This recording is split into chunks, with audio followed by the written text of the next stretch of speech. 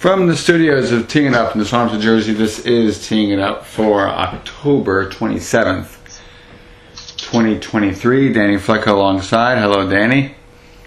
Hey, man. How's it going? I am well. For the 28th consecutive week, I have to open with the Michigan sign stealing situation. No, in all seriousness, as a player, and you played high school lacrosse, you still played flag. Yes, it's nothing like college football. But at some point, if I'm a Michigan player that had nothing to do with any of this sign stealing stuff, I'd have to be rather aggravated that this is looming over everything in what could be a championship-winning season finally for Jim Harbaugh. Yeah, it's starting to become more of an intricate web of deceit, I think, than it was compared to last week. More and more information either is coming to light based off of, digging or people coming forward. It's starting to look like this was more than just a rogue actor. It was more convoluted and organized, perhaps, than maybe we were led on to believe. Despite their inability to cover it up, it does seem as if there was some more going on with what it is that they were doing than we originally anticipated. Now, at the end of the day, I want to emphasize again what I said last week. I don't find this to be something that is unique in any type of sport. Right. I think it's something that just happens. You have the opportunity to find competitive advantages, and you don't, or you do. It's one or the other.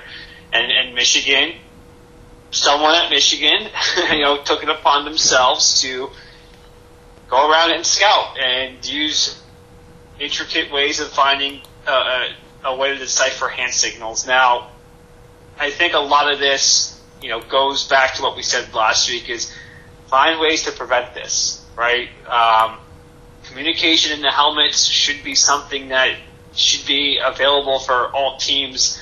And I was listening further on this situation, and one of the reasons why that's not the case is that some schools don't have the opportunity to afford potential communication systems, and it would put them at a disadvantage compared to teams that did, which my rebuttal would be to the NCAA is pony up. Right? Yeah, you have the money somewhere. Make it a level playing field in that sense. But what we're seeing with Michigan is that they were attacking programs that had those resources, right? I don't think they're sign stealing Bowling Green's games in the MAC. So again, I'm hard pressed to really come down and say that this is something that is so outrageous that we need to really look at the integrity of the game. It's just one of those situations where I think maybe they took it a step too far, and now they're starting to see what comes with that, and what will come with that, I don't know. I don't know how the NCAA really plans on finding out who the creator of this mastermind is, but at the end of the day, usually the buck stops with the head coach, and I'm sure Harbaugh might see some things that comes from this, but I don't know. It's just so difficult for me to sit here and say that they're right, like they're flat out cheating, because there could be situations where you could pick up on a lot of the things that are going on even without doing this type of advanced scouting. But again, I still think there's more to this that we're going to find out, and when we do, I think I reserve the right to change my mind on how I view it, but for right now, I still am trying to find where the big deal is in all of this. Yeah, it's TCU won that semifinal. Michigan did not get to this is not like a 19-0 team that just ran through everybody, 42-0. Some of these things failed. And having that, having that balance out here is going to be very interesting, because if Harbaugh knows, or if he doesn't know, that it hasn't proven itself. Maybe it has in conference, but it hasn't proven itself to matter when it has to have happened, which is them to finally win a national championship, which is all these guys want. All the Michiganders want that national title under Harbaugh. It has not happened. Yeah, and I think what's the damning part in all of this is that there's reports that he was sitting next to a defensive coordinator in a game. Yeah. And obviously that's where it gets a little fishy. But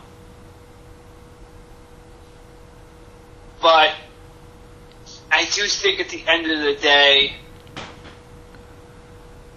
the preciseness of like relaying a signal from the offense, then relaying the signal from the defense is so tight, right? Like I don't know how much it could be interesting to find out like how often it actually succeeded in them forcing like a 3-and-out or getting a turnover or limiting points, right? I think that's really where the nuance comes in, but again, it's just it's very ticky-tacky to me, but I'm not coaching a team. I'm not rooting, for those teams in those situations. So I look at it from a lot of, the perspective of just a neutral observer. And I would say that a majority of the games a team loses is either because they have a lack of talent or they're poorly coached. Yeah, or because they're poorly coached, yeah. So, Michigan lost that game against TCU, not because they had less talent, because they were poorly coached in certain situations, right? They had 2 pick sixes, they were inside the 5 and called terrible plays a couple of times that didn't result in touchdown. I think they had a fumble inside the 5. Those are coaching situations. So even with the signals, they lost, right, because they weren't coached properly. So I think there's a lot more that goes into it, but then again, I think the way our society reacts to things is, we look for anything that can discredit success or, winning and tear it down and let them build it back up, right? And then we'll tear it back down again when it gets to that point. So yeah. I think that's just the way we work. What's really interesting too about that, Danny, is I don't know if you can suspend anybody in season that would make a difference in season. This really seems to me like something that goes into that thing where like 5 years down the line you get, the penalty and you're vacating stuff, and it's like, what the hell are we doing now vacating? It just seems so really weird. They would have to do something quick, but I don't know who you penalize here. This is a very odd situation. As for the games that are being played on the field tomorrow, the headliner is Oregon-Utah, which Oregon basically just needs to keep winning football games if they want any shot at the Big 12 title and ultimately getting back into the hunt for the playoff hopes. We keep talking about how these games will take care of themselves eventually. This is the next one on that list. What kind of a foe does Utah give them? This game is really hard for me to handicap for a couple of different reasons. One is Oregon has had trouble with Utah in the past. Granted, those were different Utah teams. They still have had trouble with them. Even last year in Austin, they only won 20-17. Playing in Rice-Eccles Stadium is really difficult for any team, even if you're a team like Oregon. And Utah is just one of those teams that they are just a pain in the ass. I don't know what it is about that team. Just when you think you have them figured out and understand their style, they come out and play a completely different way. They smack you in the mouth. They aren't afraid of the moments or situations. They're extremely well coached, and they are just a solid football team. They remind me a lot of, say, like the Ravens, before Lamar Jackson got there. Just a tough team. They're never really out of it. They play within their system. They understand who they are, and they take advantage of what works well for them. Now, in this game, there's a lot of talent gaps, I think. Oregon has a great offensive line. They don't turn the ball over. They're explosive, and they have a solid defense. Whereas Utah, take away what we saw last week against USC, because USC stinks, especially on the defensive side of the ball. Utah has struggled at times this year to get things moving. But I do expect with the opportunity to say, Cam Rising is not coming back this year, they can commit to what they have offensively and grow from there. I think the spread is 6.5. I expect a close game. I just can't count out Utah in any type of scenario. They keep proving me wrong. I think I have a read on them. They completely flipped the switch on that. And playing at home is just really difficult for me to see Oregon going in there and covering that spread.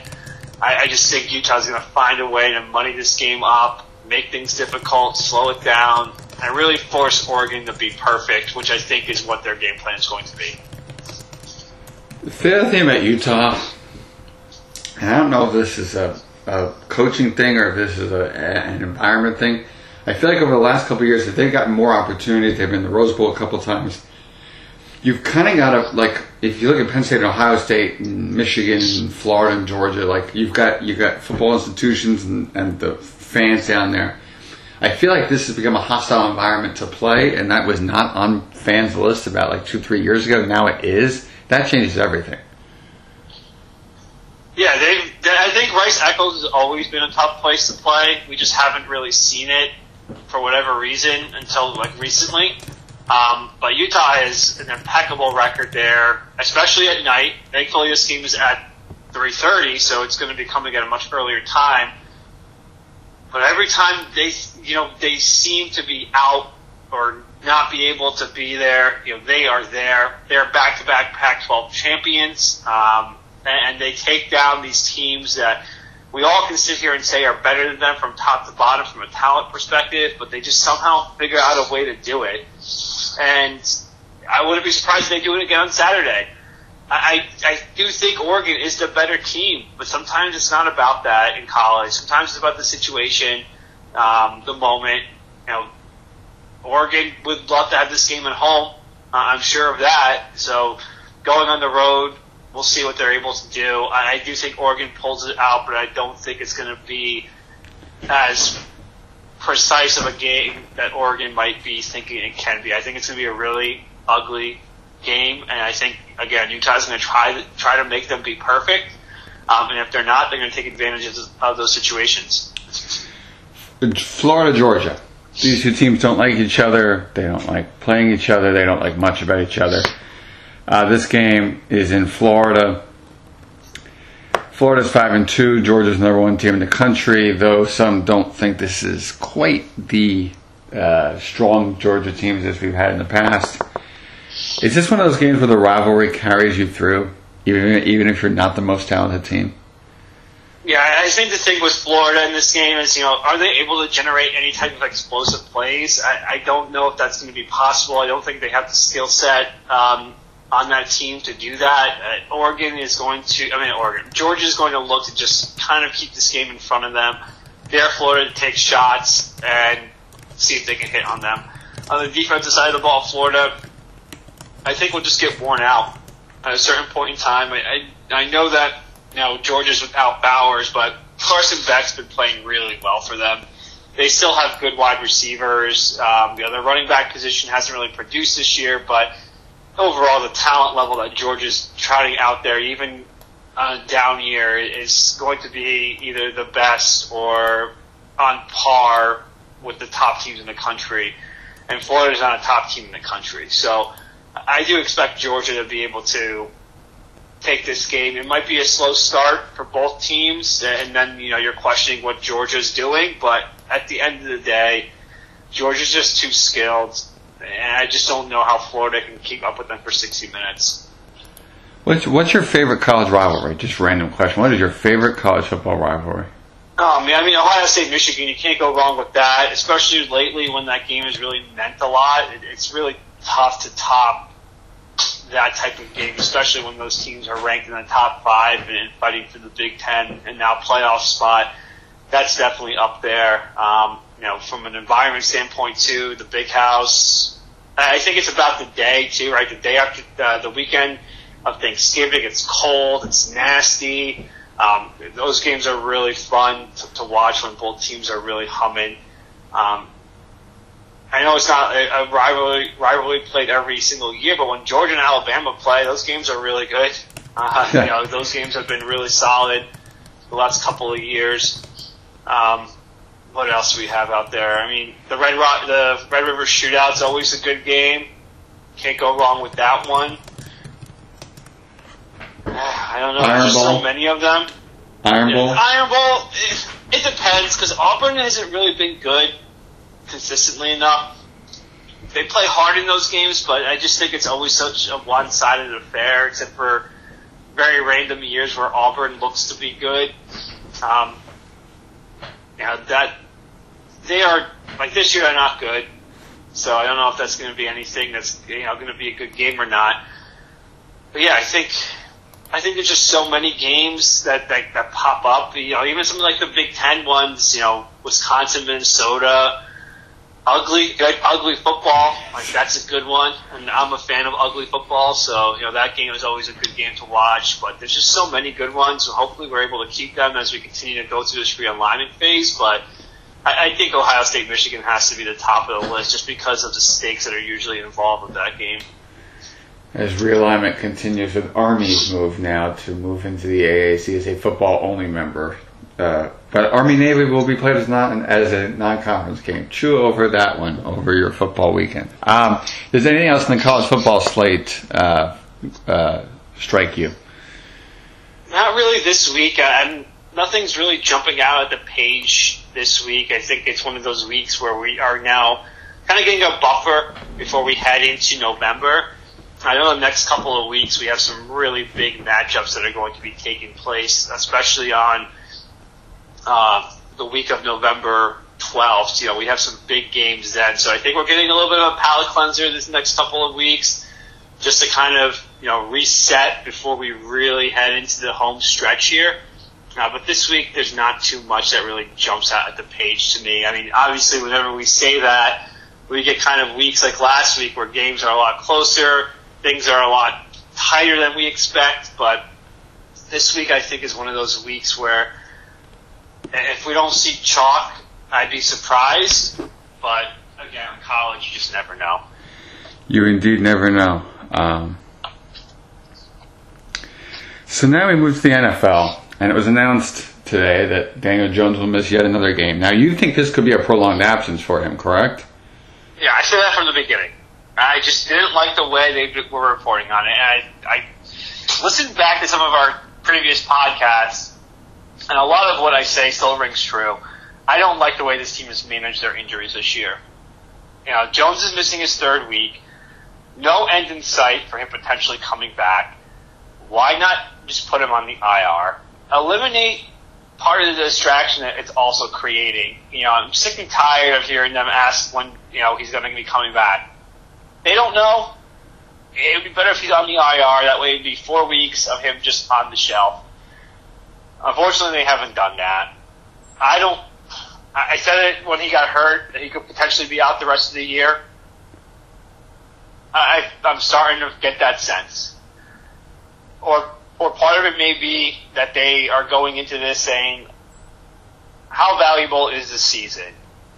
Right? Is the season going to be something that we need to save, or is the season what it is? Do their minds change potentially when they see that Andrew Thomas goes out there, their line holds up for a game, and they can put Daniel Jones in better situations, and they have an opportunity here to string together some wins? Maybe. But I think a lot of it, too, may be coming down to, hey, we are just not where we need to be. We can keep fighting. We can pull off some wins here and there, but if we continue to throw him out there, he's just going to get more hurt or be put in a worse situation. So why bother when we still have $40 million next year invested in him? So I think that may be some of the perspective they're taking. Again, all speculation on my part, just with the way that this has been going. But if he's not out there next week, it's going to be really frustrating that they didn't put him on IR. Or if they put him on IR next week, then he was never coming back. Right. Flip side of that is Jets now have to get ready for Tyrod Taylor. They faced him before. And they'll have most of their defensive pieces back, which is good. And you, though, you've had a vibe thing about this game. For me, with the Jets, it's about execution. And coming off of a bye, you can have lackluster execution. But what about the vibes has told you that this is not going to be a good day for the Jets? I don't know if it's not going to be a good day for them. I think the one thing the Jets did was rally the troops, right? Yep, they had to. And now they've come off of 2 wins, and they're riding high, feeling the expectations of potentially making a run here. Their schedule's getting a little bit easier. Part of me wonders, is this team built to sustain that type of trajectory, right? They had it last year and they crumbled. Saleh to me still isn't that type of coach. He hasn't coached this team yet in that type of situation, and we saw him try to salvage the season last year and was unable to do so. You still have question marks at quarterback. Is the makeup of the team enough to overcome some of the positivity that comes with winning games in the National Football League? I don't know if that's the case. We'll find out on Sunday, but overall I do think that this Jets team has a persona that works best, unfortunately, when they are up against the wall. And right now that's not the situation for them. Right now they're a favorite. They're going into this game as a favorite. They haven't been a favorite, I think, at all this year, if I'm not mistaken. Maybe in Denver they were a favorite. But they are now expected to win, and I wonder if they're ready for that.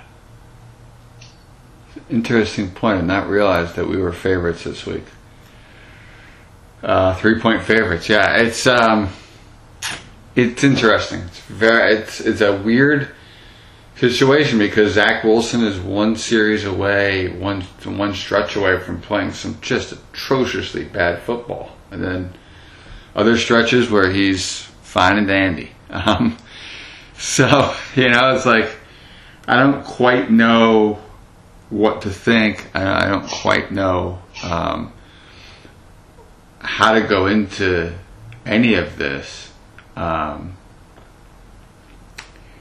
than trust the defense, trust Breece Hall, and don't turn the ball over, and take as much points off turnovers as we can. You brought up the stat yesterday about how much and how effective we've been off of turnovers this year. My hope is that continues, but it is I see what you're saying where the Jets, just that little bit of uncertainty, they don't have the chip anymore. You kind of come out flat and you're down 10-0 after 1, kind of deal. I can definitely see that. Yeah, and it's one of those games where everything's in front of one team and the other team has a tougher path. And those are the games you always gotta be are always scary when you're a fan of the team that's considered the front runner. I always hated those games where the Giants were going into it where they expected to win and they just came out and just did not do that. And I think this is one of those games where the Jets fans expect to win. Whereas all the other games this year, you probably went into it thinking, if we can just see some progression, if we can just see some positivity, then, we'll take that as a win. But now the Jets are in a spot where they have the better team, in my opinion, and they should be able to beat the Giants. But those are the games that usually come up and bite you. So that's just where I'm coming from with that side. We see it every week in football. It doesn't, look at Minnesota last week. They shredded the 49ers. No one thought that they would be able to do that. And they did it. And look at your Jets against the Eagles. No one thought the Jets would be in that game. Mm-hmm. And they were probably the better team for the whole game. Yeah. Those are the games that scare me as a fan. Because you know that even though you're supposed to win that game, your margin for victory in those games is still small. Because you're just not at a spot yet where you can handle some of the negativity that might come with the game. So I think the Giants are one of those teams in this spot right now. They've got nothing left to lose. They're going to play that way until they absolutely can't anymore.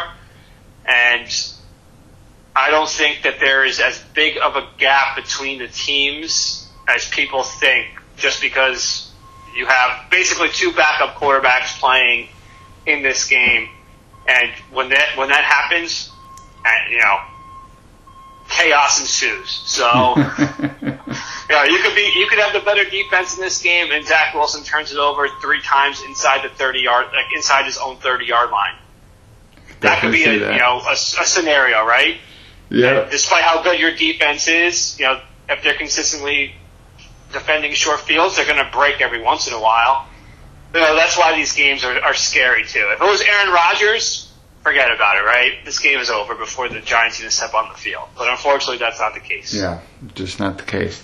Danny Flecca with us here on Teeing It Up. What else of the NFL slate strikes your fancy? Yeah, so I actually really like the games on this week. I think there's a lot of interesting situations happening, especially with the trade deadline occurring on Tuesday. Minnesota, Green Bay. Minnesota, can they continue moving forward and hope for Justin Jefferson to come back and maybe make a run? That could be a possibility. Atlanta, Tennessee. We've kind of seen Tennessee take some action here that might signal what their future is the rest of this year. So does a loss mean that, we see Derrick Henry shift out, Tannehill shift out? Are those situations that come up? New England at Miami. Does Miami continue just to beat up on bad teams, or has New England figured something out? I mean, I was very surprised by what New England did last week. Did not see that coming. But Miami's starting to build a reputation here of only being able to beat teams that are bad. So Miami needs to find a way to kind of, I think, right the ship and head into that matchup with Kansas City in a couple of weeks and be able to compete with them. The most interesting game to me this weekend is San Francisco at Cincinnati. San Francisco is kind of reeling a bit here. They're still going to be out some players. Throw in that Purdy's in the concussion protocol. What does San Francisco look like with your boy, Sam Darnold, back there? And then Cincinnati, coming off a bye here, they've got some really tough matchups coming up here in the next couple of weeks. San Francisco, Buffalo, Houston, which is now looking to be a much tougher matchup, at the Ravens, and then the Steelers and Jaguars. That is a stretch. They've got to be able to kind of stamp their place here as a playoff contender, and it starts on Sunday for them. So a lot of good games this weekend. The one thing we've seen in the NFL this year is I think that there's definitely the good teams like San Francisco, Philadelphia, Kansas City. But the difference between a 2-5 team and a 4-3 team right now, I don't think is that much. So this week I think is where the pendulum swings, and we start to see maybe the pathway for what teams are going to be contenders to make the playoffs and which teams are going to be playing that spoiler role moving forward. Yeah, that Dolphin game completely confuses. I just don't know what to think of the Pats. Bill, you think we'll have them ready, and you don't know. And also, look at the Cardinals for a second. I forgot who they're playing. Let me just get this. They're playing Baltimore. If Kyler Murray is ready, that completely changes the course of that game. So it's health, and it's who plays spoiler. Yeah, I'm looking at the wild card standings right now. Buffalo is 5-3 and sitting in the 7th spot. And behind them, you've got Houston, Jets, Cincy, all at 3-3, right? Like, this is a week where those teams can maybe vie for some position. Then you look at the NFC, which is even more of a mess. Minnesota holds the 7th spot at 3-4.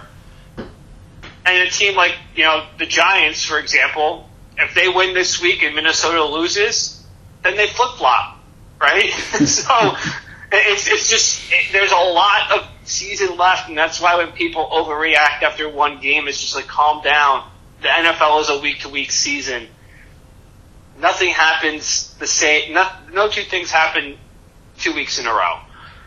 So there's still a lot here for these teams to fight for, but I do think there's going to be certain teams that look at the rest of their schedule and their roster and just say, you know what, it might make more sense for us to gain some assets here rather than take on water. and let's make that move. But I think this is the week that's going to happen because of the trade deadline on Tuesday. You have to make moves now if you want to make them. And figure out what you got, if you got anything. And I'll be very interested to see what Dalvin Cook's status is for Sunday. If they just choose to rest him, rest healthy, scratch. What does it matter? They don't need him. They don't. We said it when Breece Hall started getting going. He's the guy, and he has to be the guy. I'm totally with you. I'm wondering, do they bring somebody off of the practice squad and rest Dalvin so that he can stay healthy for the trade deadline? What are you going to get for Dalvin Cook? Maybe a 7th rounder? It's true. You're not getting much. Not this Dalvin Cook. Not dynamic. It isn't doing much for you, Dalvin Cook. I'm completely with you there. He has been a flop in New York. So on that note, as always, Danny Flecca, thank you for joining us on Teeing It Up with Jeremy Schilling. Thank you, my man. Have a good weekend. You got it. Enjoy the games, and thank you, everybody. Enjoy.